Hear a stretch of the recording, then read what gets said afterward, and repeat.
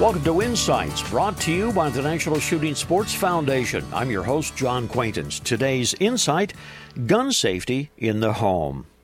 You know, statistics show that more than half of the fatal firearms incidents reported each year actually occur in the home. Since almost all incidents are caused by carelessness and/or a lack of knowledge, it is the gun owner's duty and responsibility to help prevent firearms mishaps in the home. Most importantly, lock guns away where children can't reach them, and store ammunition in an entirely separate location. Check to see that a firearm is unloaded before you allow it inside your home or any living area therein.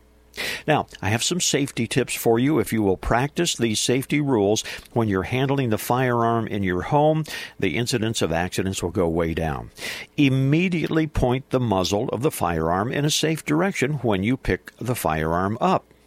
Always keep your finger off the trigger. Always check to see that the chamber and the magazine are both empty. All right? If a gun is taken from storage to show friends, be sure that your friends understand safe gun handling rules. There you go.